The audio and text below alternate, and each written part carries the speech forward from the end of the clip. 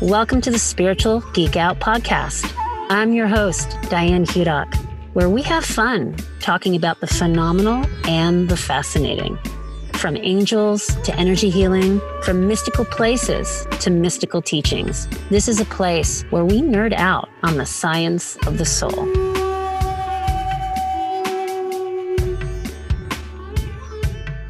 Carrie Hummingbird Sami is a soul guide, shamanic energy healer, and an award-winning best-selling author.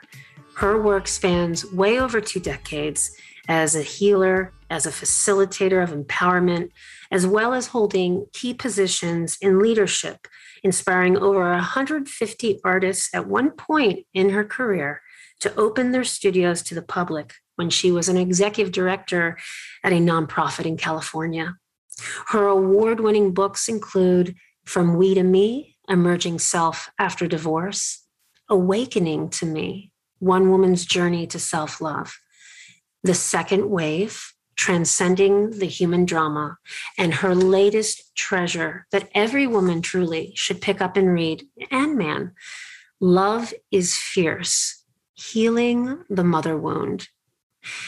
It is not what you think, and she's here to talk about it. I'm so happy to have her. Carrie Hummingbird, what can I say? You're on the podcast. It's great to have you. You're my soul sister. You're my what do they call it? Karunda, the medicine women, fellow medicine woman. Curandera. Yeah. Curandera, my fellow Curandera. Oh, we have so much to talk about and so much I want these listeners to soak up and marinate on. So we talk about in the introduction, my introduction of you, I talk about this book called Love is Fierce and how it's really a book, in my opinion, that everyone should read, especially women, of course, because we're talking about healing the mother wound. But of course, that can apply to every human being because as far as I can tell, everyone's been birthed by their mother, not someone else. Yeah, I don't know a lot of people that were birthed other ways. So until I gain some novel information, this book is really it's a salve for everyone to heal that deep wound that not just they may hold individually, but we hold collectively as a human species.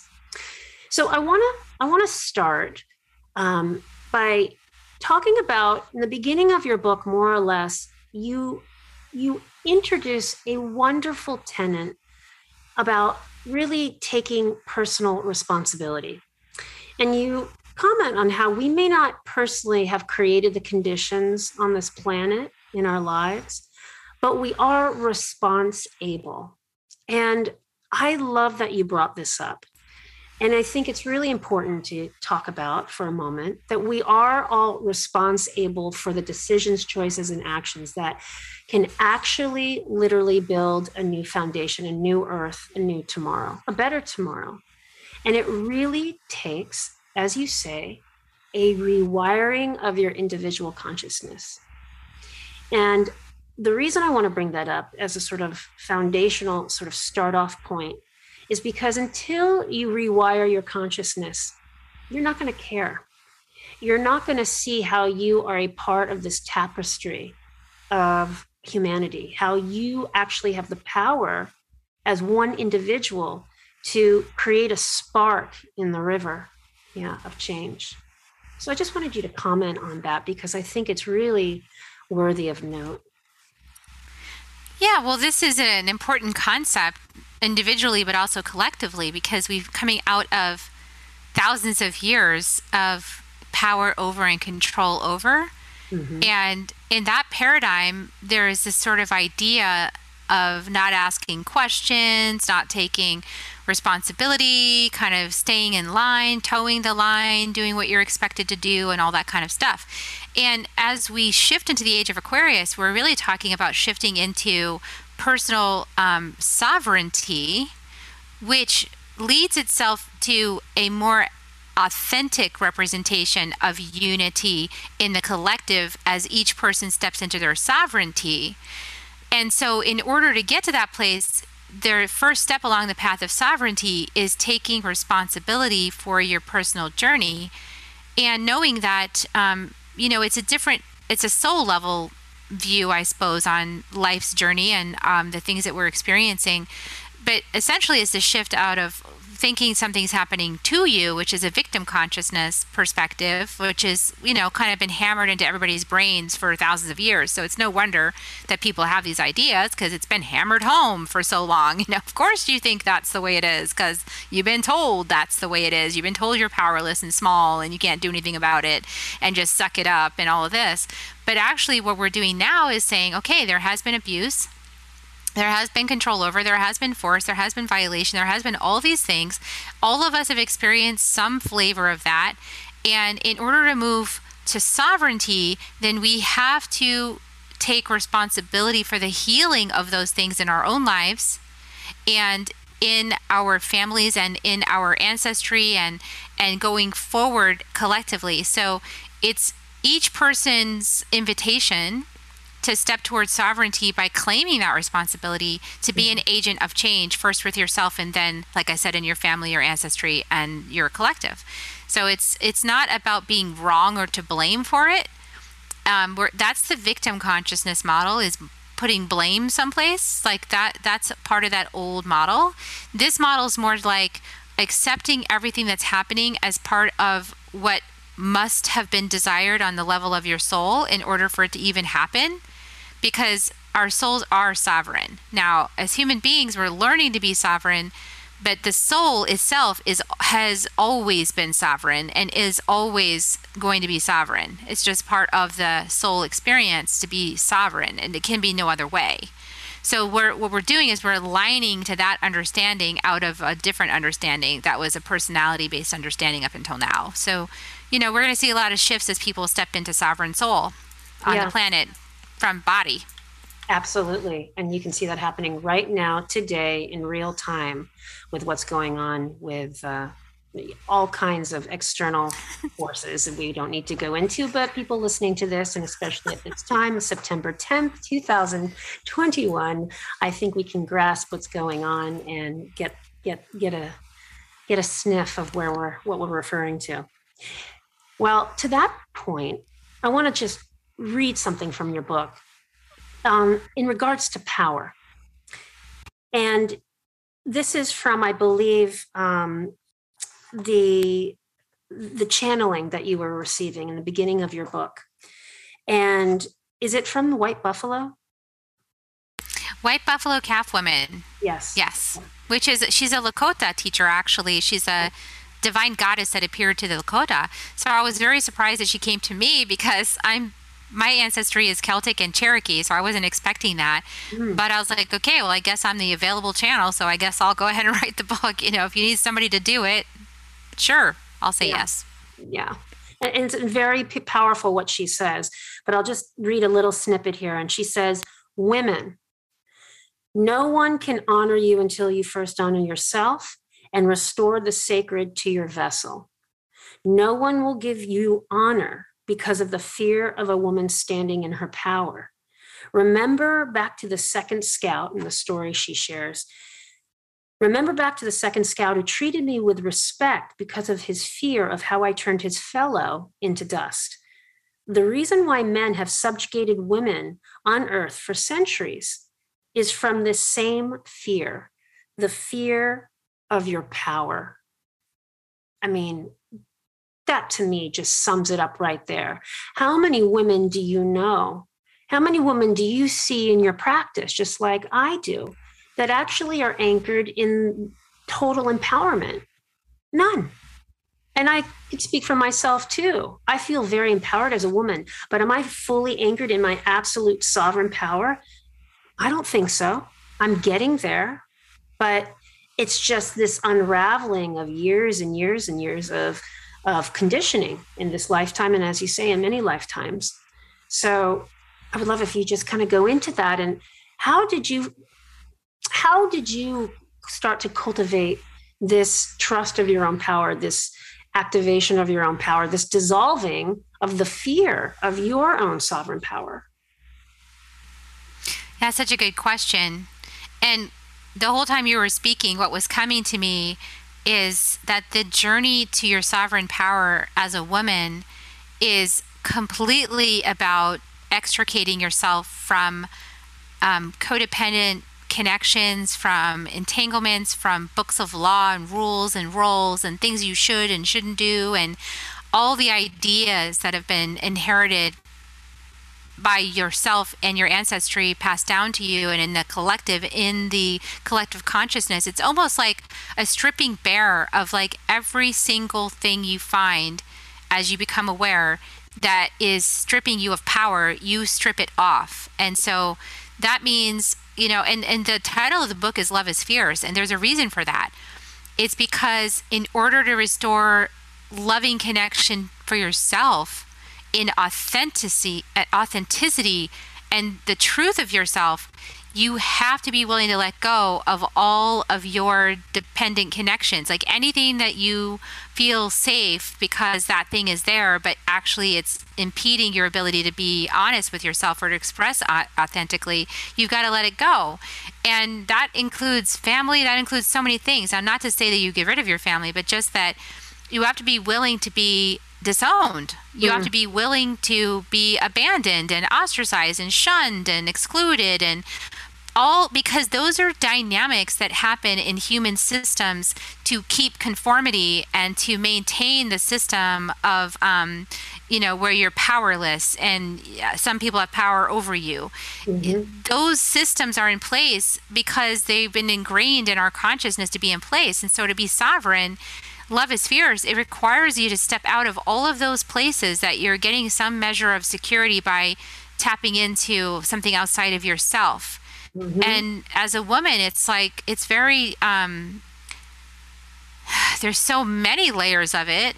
I mean, I'm not a man, so I can't really speak from the male perspective on this. I can just speak from the female perspective. I know we're all deconditioning right now, but it just feels like this feminine deconditioning is extra vulnerable, and it requires a lot of courage to let go of these things as they are discovered, and even like coming to terms with awareness on, hey, it's only been normal that women's periods have been shamed, for example. It's only been normal because that was a control tool to keep women ashamed of their bodies and to keep women, in hiding because they're bleeding, and to shame a woman's cycle. Like, that's even the recognition of that, which at a deeper level, when you actually start to consider it, it's like, well, why do I shame myself for having a period? Like, why did I shame myself through my life for this? Or why did I get embarrassed by it? Or why? Well, because those are all programs. That's right. To make you ashamed of your own body. And if you're ashamed of your body, you're not going to be in harmony with it. It's hard to embody with it fully when you're ashamed of it. So like that, I mean, there's just so many, that's just one small, and that's not small, but that's one small aspect, right? Like that's a huge aspect, and there's like so much more. That's a huge aspect. And yes, there is so much more. And there's an aspect of that in, I think, every single human being. And it's just like you mentioned in your book, this sort of factoid that, this exists in everyone, whether we kind of want to admit it or not. Just like I had a guest on last week, Milagros Phillips, who teaches race illiteracy. And she talks about how, we really are all race illiterate based on our own filters, our own experiences, and that forms our perceptions. And even as I was talking to her, I go, as someone who is not prejudiced at all, of course, and I see humanity beyond color, but yet, and I say, gosh, I'm not race illiterate. And I go, well, wait a minute. No, I think I am. Because based on my experience growing up as a white woman, I'm going to have a different experience when I'm reading about the Native American Indians or the experience the experiments they did on these rural city, areas with these farmers or these African Americans. I'm going to have a different experience based on my color of my skin, of my upbringing. So just as we are all race illiterate, we all have the same wounds, and they bleed the same, but they have different colors and different curriculums. Well, I love how you mention in your book, which I think is another important aspect. It's that you talk about you invite to pretend as if you were born or birthed by a mother who was knowing of her power and her truth. And I think that's a great invitation just right now for people listening. Like, with everything that you have suffered in your life, just take a moment and think, was I birthed by a woman? Without, of course, any judgment at all. But just for consideration, were you birthed by a woman who was rooted and anchored in her knowing and her truth? And if not, then there's forgiveness to be had, particularly of self, first and foremost. Can you talk about that? Yeah, well, this is an important, really important concept because the womb is, when a baby is being formed in the womb, the baby is being formed in the consciousness of the mother, because on the inside, the baby's picking up empathically and telepathically all of what's going on inside the mother. So the mother's condition is extremely relevant to the baby's consciousness. And so if you consider that we've had thousands of years of abusing women in various ways, like shaming them and telling them they shouldn't speak, and your value is in your looks or whatever. There's I could list off about a zillion different abuses. Then to think that those abuses don't get passed on to the children is rather idiotic, and so now here we are, and people wonder why most people would affirm that they have one of the five, core wounds. Like, I don't feel loved, I don't feel worthy, I don't feel wanted, I feel abandoned, I feel separate, I don't feel cared for, I'm not cherished, whatever. Those are core wounds that just about everybody could say that they have at some level, some version of that. And why? Because we've all been birthed by mothers who have been abused for that, ancestral history of abuse of women that then birth people into existence with those same wounds. So why do you think that we have a population that's so disconnected from the earth that we would, take actions that actually are ending up potentially killing us as a species, because we're so disconnected? And because we feel so unworthy of this gift of life that we get self-destructive and try to, kill ourselves basically in effect by ignoring all the things that are going on. There's just, when you start to really consider it, you can see how there's very few women on this planet who were healed when they gave birth. Mm-hmm. And I think the closest version to that would be people from indigenous communities that kept their traditions alive through the Western expansion. So Western-minded people from European countries expanded across the globe with their certain brand of wounding and abuse, and then permeated cultures, right, that were existing. And some of those cultures were able to keep themselves distinct enough from this expansion that they were able to maintain their customs. And many of those cultures were matriarchal, or at least respected and honored the vessel that children were being, created within, because they honor Pachamama, Mother Earth. So one and the same, if you honor the earth and you honor Mother Gaia, Pachamama, whatever word you want to use, you're also going to be more likely to be honoring the feminine and its vessel form, which is a woman. Mm-hmm. And you'd be much more likely to understand the importance of honoring the woman, so that when you are creating a baby inside that woman, that you understand the woman's consciousness is being passed to the baby. And that's why it's so important to be so grateful and honoring of the woman's vessel. And, that's why I was really grateful to be able to study with the Karo people, because they understand that. And yeah, there's some Western influence into that culture. Nothing's totally separate anymore. But at least there is enough reverence for Mother Earth that there can be an honoring of a woman's vessel in her own choices. And I would say that even in Western society, when we might think we have that, But you can take a quick look at, our laws on the books and the recent debates over the last few weeks, and even on my home state, Texas, things that were passed, and you can go, oh, well, we actually don't honor women's bodies. We actually have we have a low regard for women's bodies because we're taking away choice. Without a doubt. Going back to working with the Camus people, what was the greatest takeaway, if there is one? The greatest takeaway for me is just how connected to Mother Gaia these indigenous cultures are, and that they are grateful for their vessel, their bodies. They're grateful for their food. They're grateful for their homes. They're grateful for their family. They're basically grateful, and I needed to learn that lesson of gratitude because I was so not grateful. Like, I was a complainer, I sat in psychotherapy for 2 decades complaining about my life and bitching and moaning and and like wanting it to be better, like authentically wanting it to be better, but like having a really hard time breaking free of my victim consciousness and my own like dissatisfaction with my life because something was missing really deep inside of me.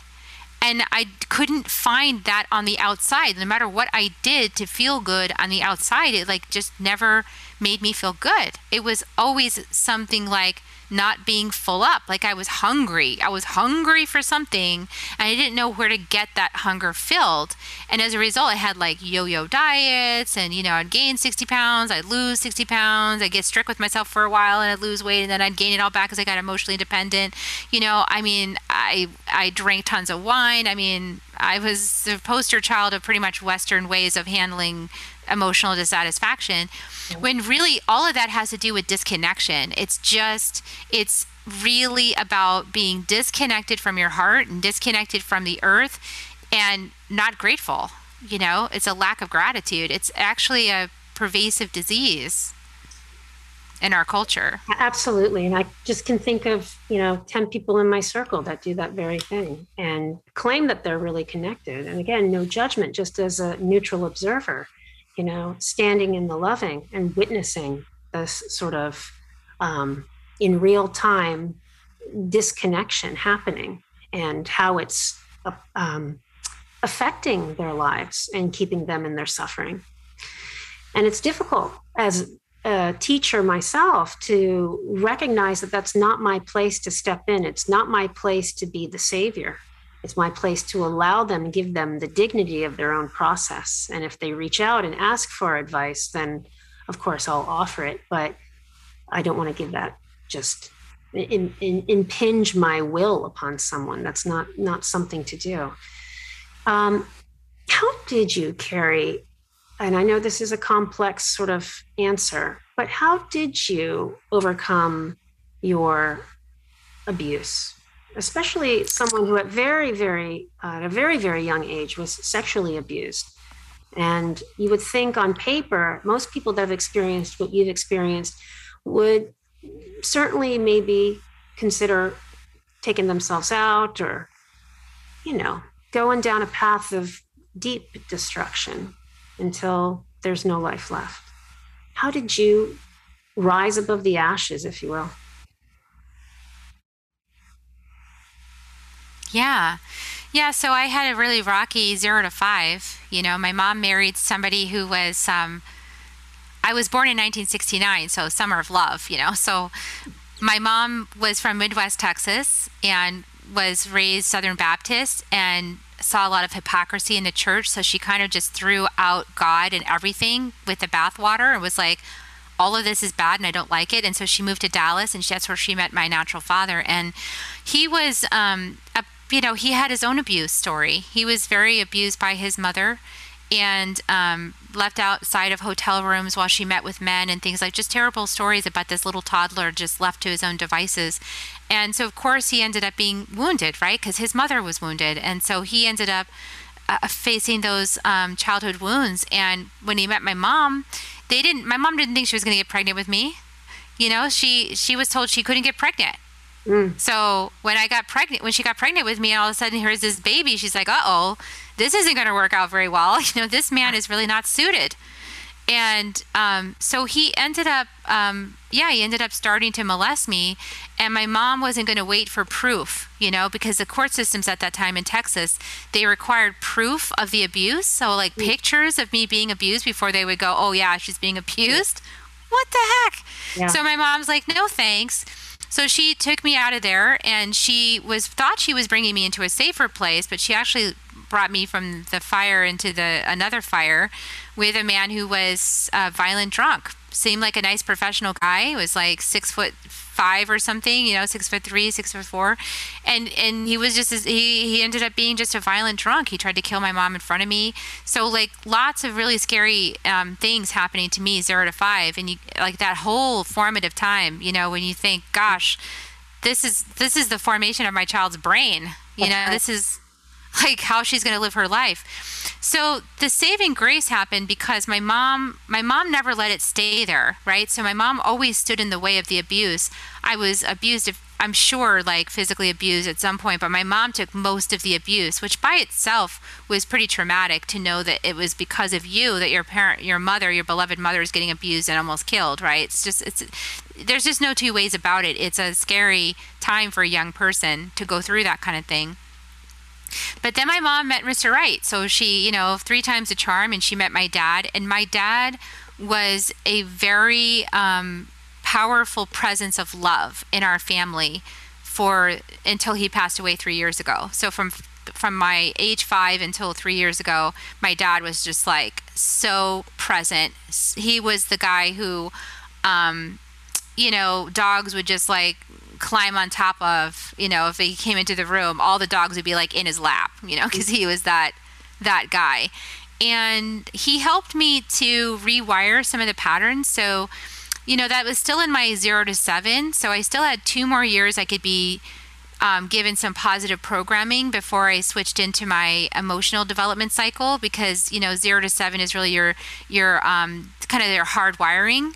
Yeah. And so I had that 2 years with my dad, and then of course the ensuing lifetime with him. That really helped because what I saw was that I had 3 different models of father. Like I had one mother, but I had 3 different models of what father looks like, relationship looks like, mommy daddy looks like father figure looks like there were radically different ideas. So what I ended up being able to do in my life, what I noticed was I was pulling at different times, I would pull one of those patterns, right? So I would marry one person and pull this pattern up, and then I would get involved with somebody else and pull this pattern up, and and then I would pull a positive pattern up, but then maybe I didn't stay with it. So it was always like, who is Carrie going to date next? Like, is it going to be one of the healed ones, or is it going to be one of this mess? Right. But we have to go through that in order to heal. We have to be able to face the shadows. We've got to, those relationships I had that were along the lines of the wounding, they were really important for me to heal the underlying wounding in my own psychology, and to make a decision, like, am I going to be mistreated? Am I going to be abused? Or am I going to stand up for myself? Right. So my big journey was to stand up for myself.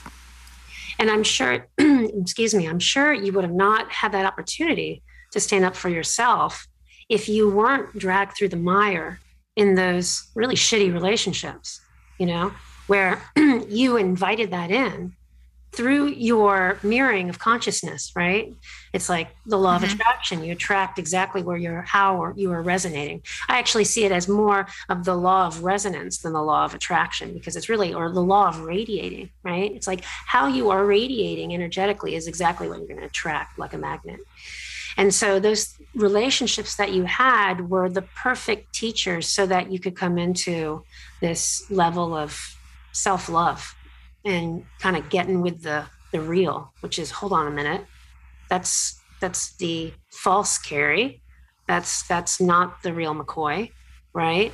That is deserving of loving and is loving and is loved, inherently loved, and is loved all the time, every day, 24/7. When you think about your mother, what would you say is sort of the most important curriculum that she's put in your path as far as it relates to the mother wound. Do you know what I mean? Yeah, absolutely. Is My mom is more of a warrior spirit. So, and I know that on her journey, she was called up to stand up and fight for what she knew was right. Mm-hmm. Because you can imagine, she didn't intend for that to happen. And then all of a sudden she's got a baby. She had to stand up. She chose to stand up. There's lots of other women that let their kids be abused. My mom was not one of them. She's like, nope, I'm getting my kid out of here. Mm. So my mom has always been really strong in that way, although she doesn't see herself as strong all the time. She has a different idea about who she is. But she, to me, was always a person that was able to, she doesn't shy away from conflict. Like, she'll stand her ground and she'll actually speak up, and she'll even get feisty, like very feisty. So with my mom, I had to learn, because I was a very sensitive child, and from all of the things that I was witnessing and hearing in the house and scared, and so it was like I was withdrawing inside of myself. Then Mm-hmm. I had to learn how to stand up for myself. Like I said, like when I married somebody who was constantly picking at me, like pick, it's like, Yeah. oh, and I had to find a way to stand up and speak and be in my love, but also like not do this fawn response. Like I was always doing this fawn or this pleaser response to try to get out of conflict, because I was Mm-hmm. always trying to run away from the conflict. Because when I was a little kid, conflict was scary, right? Right. Like conflict, people are going to die, so then my brain's trained, like run away from conflict, hide from it, be nice, try to get out of it, like anything you can do to avoid the conflict. Then I had to retrain myself to stand up to the conflict, like to go through the conflict, to speak something that somebody might not like, to do something that somebody might not like, to make somebody angry potentially, and that I would be okay even as I did that. And I think that that journey that I've taken is similar for so many women, because we've been trained to avoid conflict, that we're not strong enough physically, we're not, like to go into verbal sparring with men. Is like I had a verbal sparring relationship with my former husband for like 20 years. Mm-hmm. So I think that this is just a journey of a woman to claim her power and to do it in a way that's authentic. And for me, like, I needed to heal so many defense mechanisms and manipulation strategies that I used in order to avoid conflict, and still try to get my ways through some pleasing behavior or some fawning or something like that. I used so much healing on myself just to be able to stand in my power and speak my truth and know my heart and let the rest of it go. Like, that took my whole life to figure out how to do that. But that is sovereignty. That's what that is. That's right. It's not to say everyone's going to agree with me. But a And lot of people don't agree with right. me. And who says that's a bad thing? Why do we want everyone to agree with us? Aren't we allowed to enjoy the diversity of opinion? Right. And where and how did we make that an issue, that we can't respect the diversity of opinion and thought, and that we can just stand in that sovereign opinion based on our path? As you're talking, I'm thinking about my upbringing and how it's a vast difference from your mother. I grew up with a lot of physical abuse, and I remember my abusers. I won't say who, but my parents would say, oh, well, you provoked, because I was this skinny girl who was like a gymnast and really active, and the other people in my household, one person in particular, was not so much, and a big bully, and it was dangerous. I mean, it was incredibly violent, and at times I think back and I go, I'm really lucky to be alive. And my mother was someone who didn't stop. She might scream, but then she'll go the other way and run and close the door, because she just doesn't know what to do amidst the violence. That's this horrific outbreak of physical violence. And I just think, wow, what would my upbringing, how would my shaping of thought be different my considerations in the world be different, my perceptions, if my mom actually put that stake right in the ground and said, I'm out of here, no more, or I'm going to protect you. And I remember I'd go to school with these sort of bruises or a cast, and my this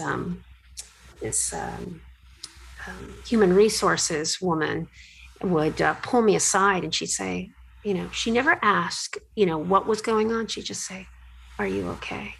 And I'd say, yeah, I'm fine. And she'd say, do I need to call someone? And I'd say, no, it's okay.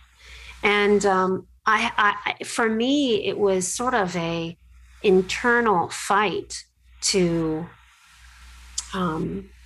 stay rooted in my sovereign knowing that providence that existed within me, that was like, I know this is wrong, and I know I'm not what they place upon me, that I am the light, that we're all the light, and you can't try to beat out someone else's light unless you don't know you're the light too, And exactly. Right. But you hit on something really important, which is that this is the time for women and mothers to stand in our power and say enough.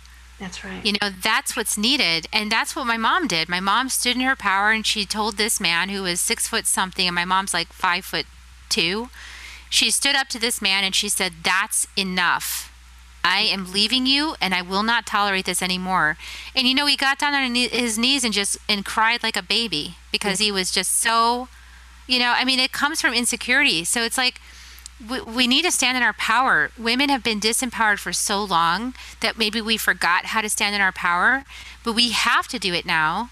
And the indigenous women stand in their power, and when it's enough, they tell their men, that's enough.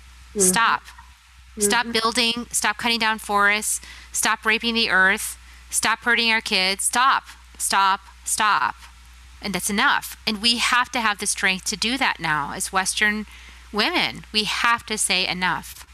All of us as women, absolutely. And particularly, yes, I second that as Western women. Let's shift gears a little bit and talk about the power of forgiveness, because it's this very taggy word, just like love is a taggy, word.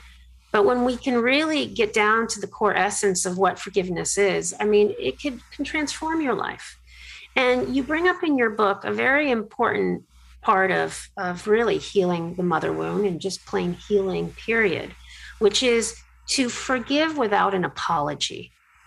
And that really landed for me, because when I kind of think about my upbringing, like I shared, I remember I was picking up my mother one time.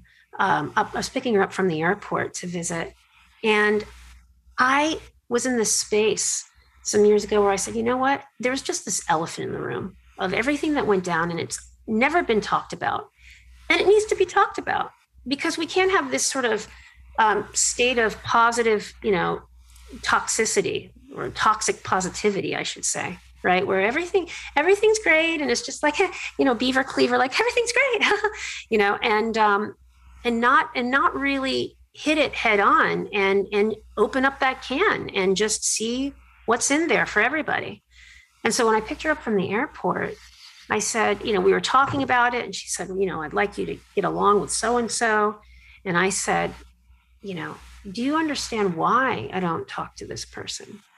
And she said, that never happened. And I said, you weren't there. And I started explaining all these events where it was purposely taking place when she wasn't there by this person. And she just couldn't come to grips that was the truth. And I said, I am going to turn this car around if you don't admit that at least you don't know what happened, and you just want to pretend that it didn't happen. And finally she came to, and she said, you know what? just crying in her tears. It's just this really intense emotional outburst on the freeway. And she said, I didn't know. I didn't know what to do. She grew up with her father dying in front of her when she was 14, her closest cousin drowning in front of her when she was 16. And she just had a slew of tragedies. And she just was taught, she was conditioned to bury and not talk about the sort of tragedies that were in front of her very eyes. And so then it came time for her to be married and have her own children. And here we are again. And she didn't recognize the pattern she was running for many years, on until she is talking to her, 40-something-year-old daughter. So that's a lot. And I just wanted to share that because it relates to your book talking about forgiving without an apology, because I wrote a letter to this person and I said, as in respect to my mother, and I said, she wants us to get along. And I said, the reason I don't talk to you is because of X, Y, and Z. And I wrote like a 10-page letter and I explained because of all these events, and it's not safe. Every time I'm in your space, it's violent. And this person wrote back and said, none of these things ever happened. You're crazy. And my husband said, yep, you don't want to read the rest of that letter, in which I didn't. But my point is, I can forgive without ever getting that apology. And I have, because it frees us. It's like we are in prison until we can actually forgive that person, where we will never get an apology from them. And so I've said a lot here, and I really want to hear your thoughts on this. And before you jump in, I just want to read something that you wrote in your book as it relates to forgiveness. And you say, to make yourself the accounter of another's wrongs is to replace yourself as the teacher of that person, which is a lie. And a lie is a burden on your soul. If you hold on to anger, resentment, and a requirement that that another person repay you for this burden that you created from feeling wronged, then you make yourself the teacher of this person, which is false. It's a lie, and you become burdened by your own lie. Wanting another person to pay for their wrongs that you perceived as making that person pay for what is your responsibility, to surrender your judgments back to Great Spirit and ask for clarification and teaching so you can continue your soul's curriculum illuminated. To forgive another person, you say, is to realize that you were playing teacher and burdening yourself with lies that were causing great hurt to yourself. You can certainly discern when a person has gone astray from a teaching of Great Spirit. And yes, help this person in the way instructed by Great Spirit in that moment to illuminate them with realization.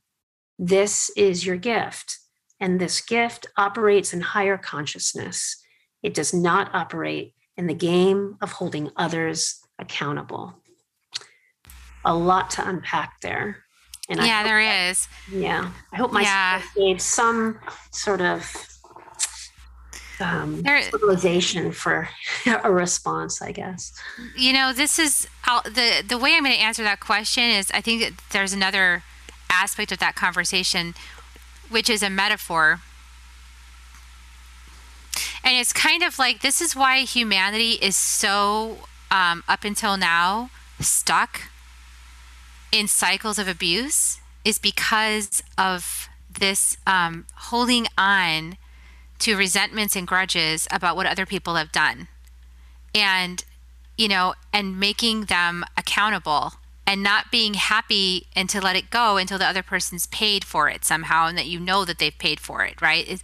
And so then you have to go back into lifetimes with these people that you couldn't forgive in the one lifetime to have at it again, but now you have amnesia again, so that the whole dynamic happens all over again, and it just keeps happening until you're able to actually let it go and forgive it, because it's not your job to make somebody else wrong or accountable. So there's this great metaphor that I got in that part of that same download, I think, where it was like look at your hand of cards. Like if you were playing cards with somebody, and look at your karma cards. So just take a moment, everybody, and just just imagine that you're holding a hand of cards, and each one of those cards is some resentment you have towards somebody, or that they need to account for, or they need to be right, they need to fix it somehow or apologize, or and you can see how many cards might be in your hand, and just kind of let spirit guide you and seeing like, well, how many cards are in my hand? And now look at those cards and realize that we're playing Uno. Mm. Like, we're playing Uno. I mean, like, Uno is no cards left in my hand. I got a pure heart. Like, I'm clear. So if you're holding all those cards, the only one suffering is you. Mm-hmm. You're holding the cards. The other person's not holding those cards. So, how do you know? I mean, now here's a real brain twister. That person in your life that's narcissistic, I would call it narcissistic abusive, right? Somebody who will not apologize for what they did, or even admit that they did it, and will flat out say they didn't do it, right? When asked, right? Right. So many people are talking about narcissist abuse and all that kind of stuff. What if that soul actually chose to come into this lifetime to be that role because you asked them to be that for you, so that you would learn how to speak your truth and hold your boundaries?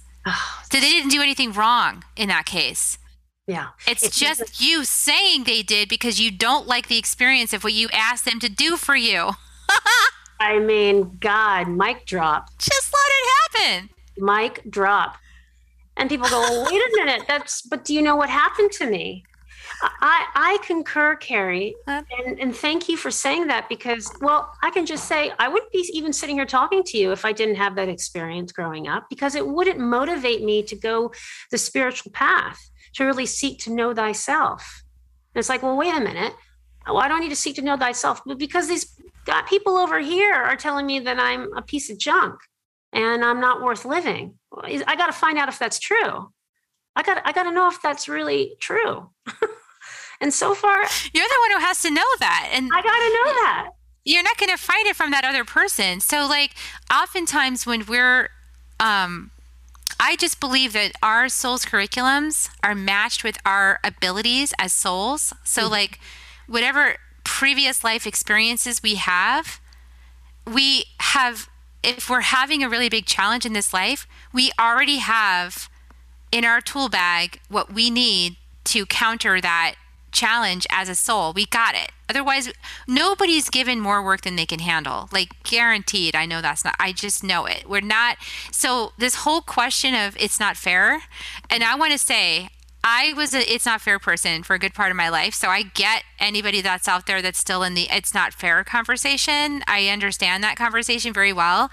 And that's not a conversation that's going to progress you forward. So the conversation is going to progress any person forward is life is totally fair.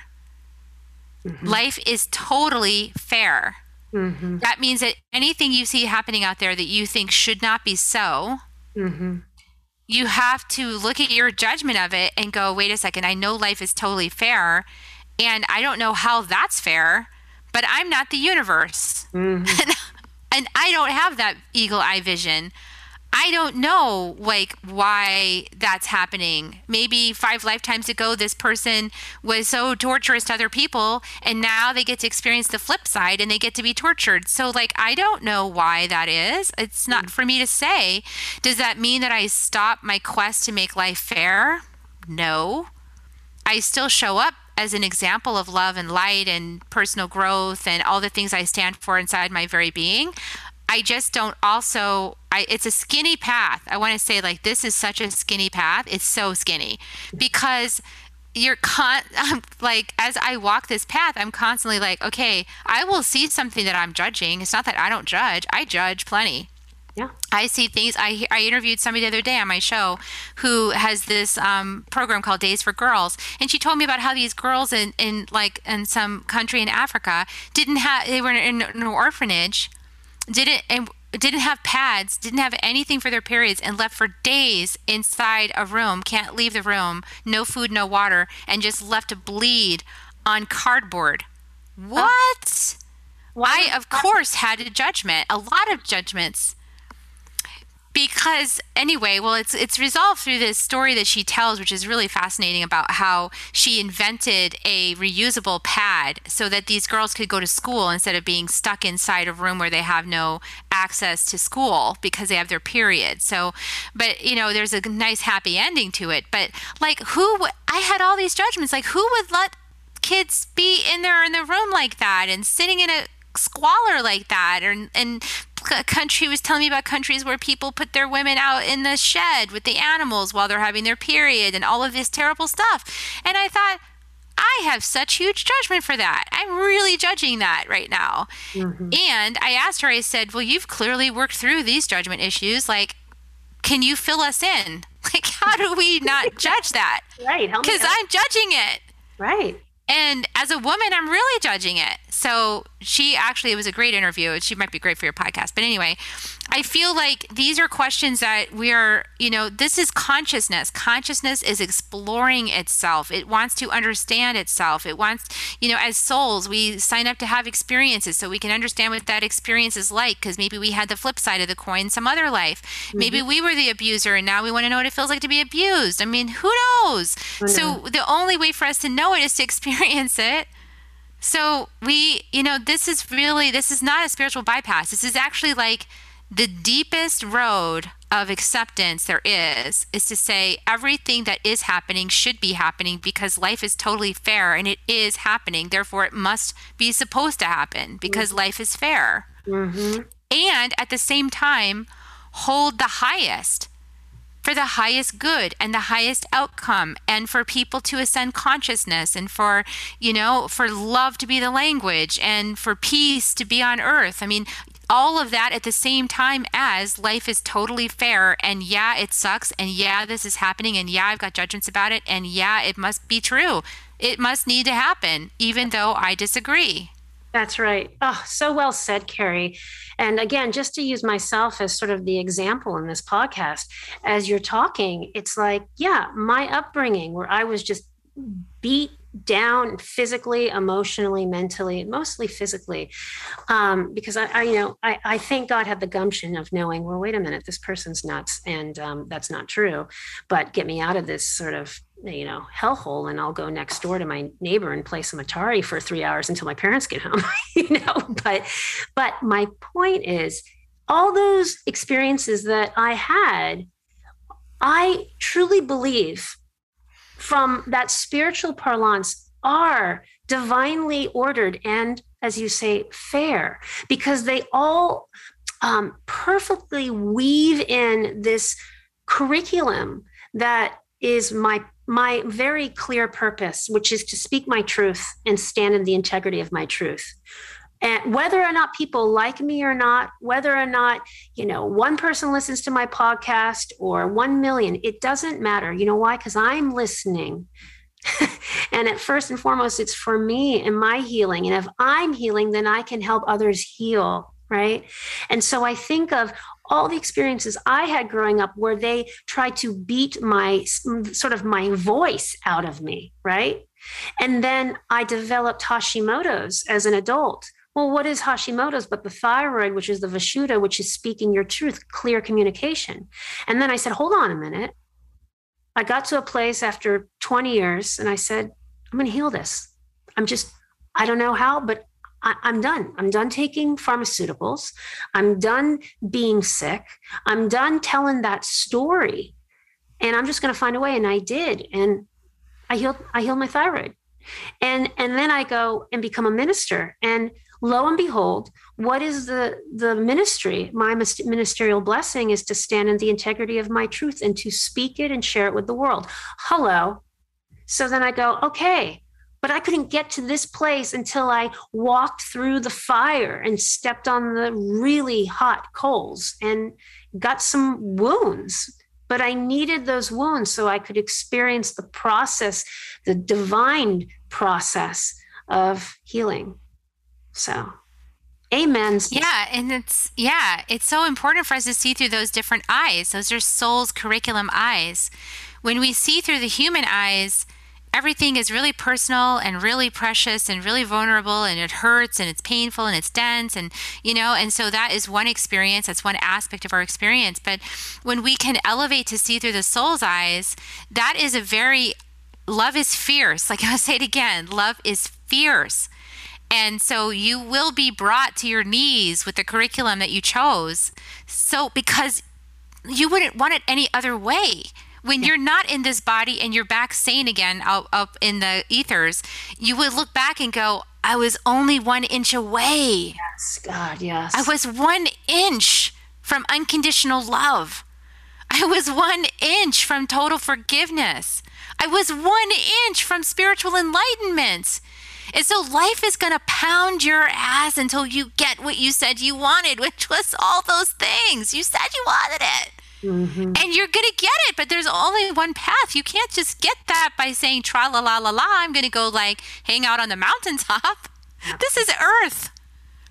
Up until now, as far as I've seen, Earth, this is how Earth works. We get to decide how it works differently next, and I think we are moving into a new understanding. But for many of us, this is a time of culmination of lifetimes. This is like a time of graduation. This is a time of reflection on a curriculum that's been in place for 2,000 years or more. So we get to step into a new curriculum where we are choosing collectively to step into, and some of us are maybe disagreeing, but there's other places in the galaxy for that kind of thing, if you want to keep going with drama. But we're moving into another understanding, right? And so this is part of the process of that. We've got to bring it all to closure, all the lessons that didn't get closed out. They got to happen now. And it's intense. It's intense, and it's not for the faint of heart. But like you said, you wouldn't want it any other way.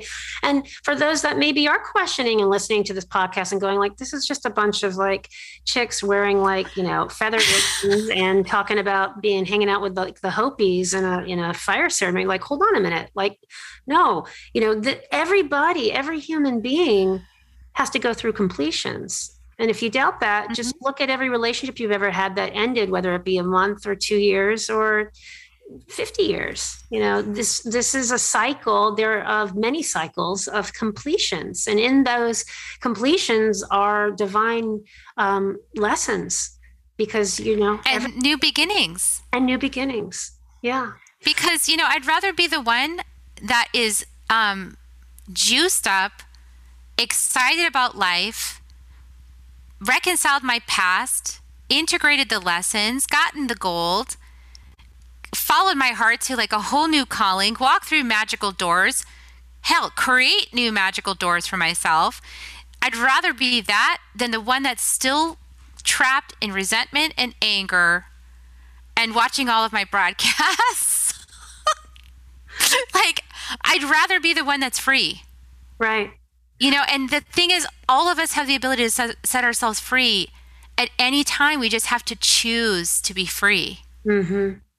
And then do the work. Yeah. What I'm hearing in your talking is sort of that ego play where, that's that desire to be stuck and stayed and rooted in the sameness. It's just the ego play, because the ego's main drive is comfortability and familiarity. So to change, for lack of a better word, it's like, go be dangerous. Like, I invite you to be dangerous, just like the greatest artist you've ever seen, like the Joker, right? Like, how dangerous is he in that film, right? And it's beautiful, and it's a work of art, and it's an incredible characterization of it's a brilliant character portrayal, right? And it's like, we can reframe our idea of being dangerous, so we're not safe and quote unquote safe, because you're really never. Yeah, there's no safety, no. Thing. No.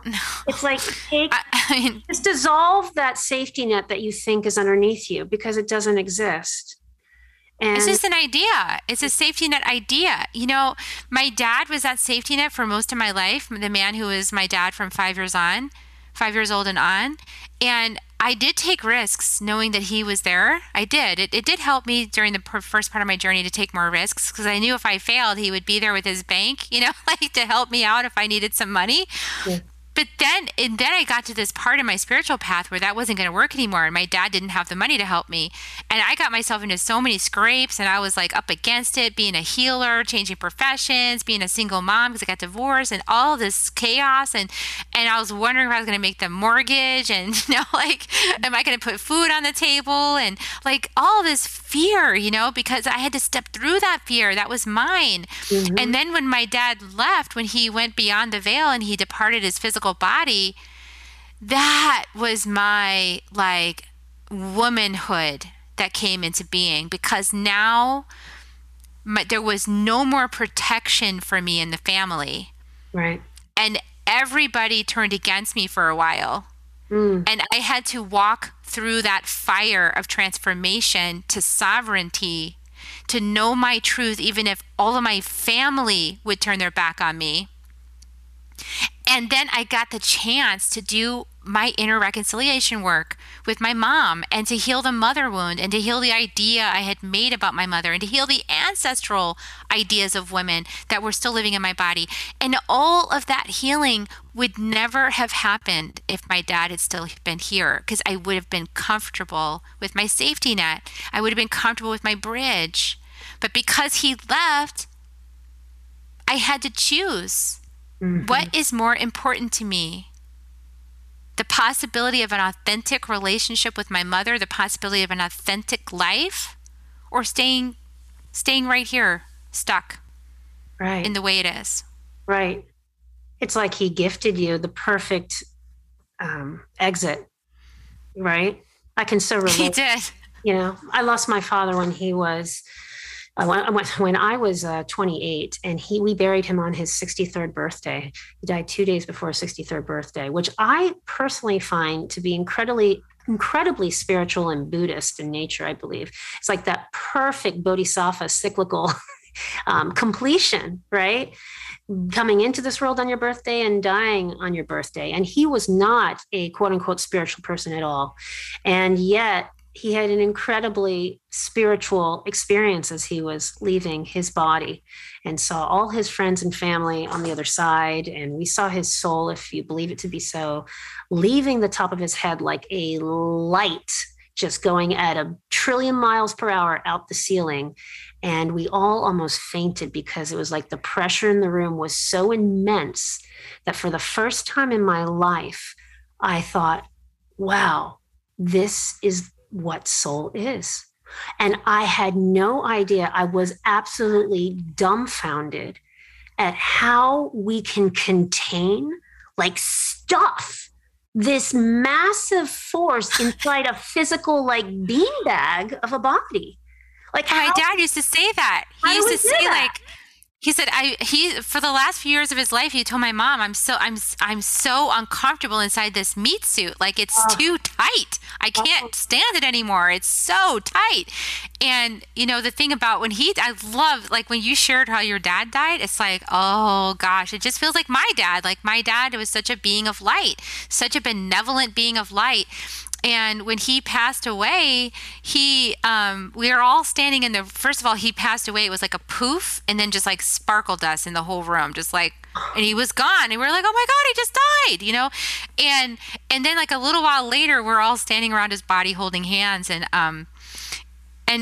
the priest or whatever, the minister was saying some words. And I just kept hearing, my dad wanted us to do this thing we used to do at Holiday.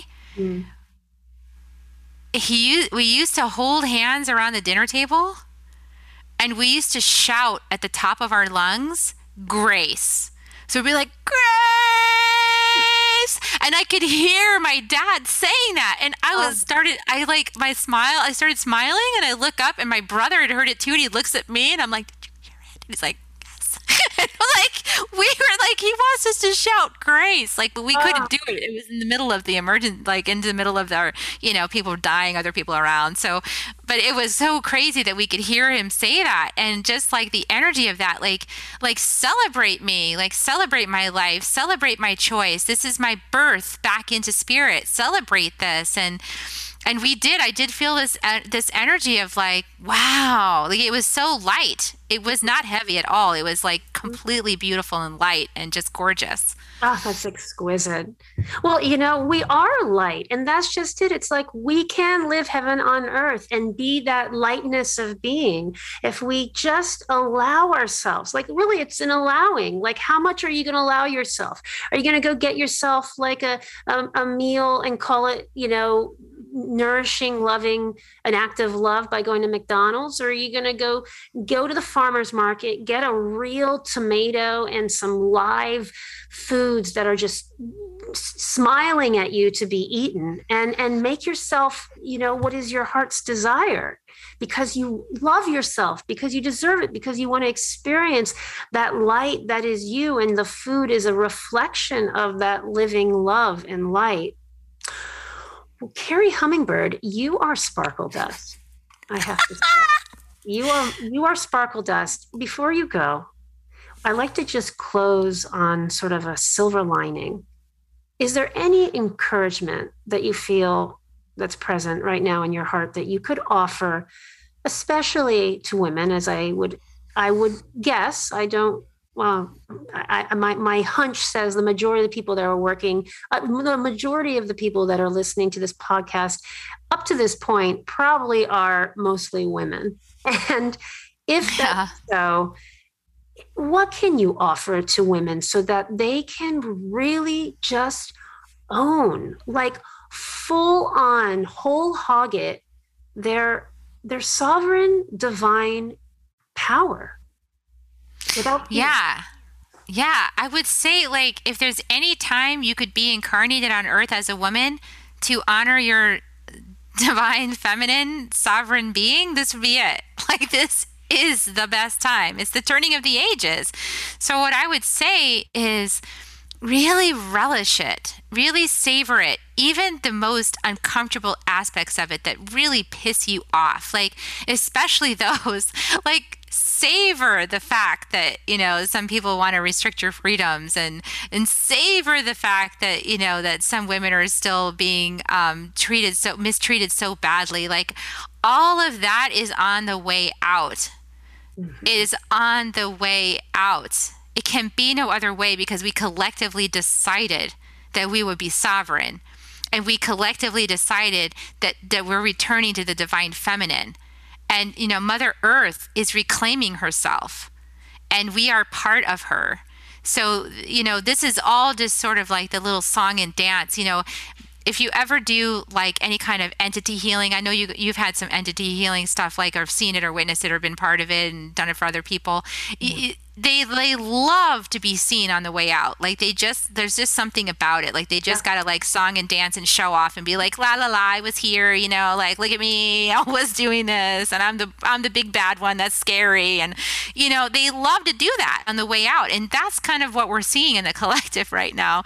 But like earlier today, White Eagle was telling me, White Eagle's my oversoul and my guide, and White Eagle was giving me an image of like, just like almost like sheep, like bursting into rainbows, like just like sheep, just like all of a sudden, like bursting into these rainbow palettes of color, just like all over the planet, just like from nothing to like burst of light. And he was saying to me, if you could only see what we see up here, like on the outside of this 3D reality, we are seeing rainbows, we are seeing awakenings, we are seeing like blasts of light, we are seeing so much beauty from here. It's like a fireworks show on earth, is what I heard. And so we just have to get out of our three-dimensional minds to realize what's actually happening right now is extremely exciting, and it is happening now. Through all of what looks like disaster, it's happening. So rainbows everywhere, all through the shit is the rainbow. So just enjoy the ride while we head on into the age of Aquarius. Yes. Amen. Celebrate and declare, by God, declare that this is your truth. Yep. Carrie Hummingbird, love you to bits.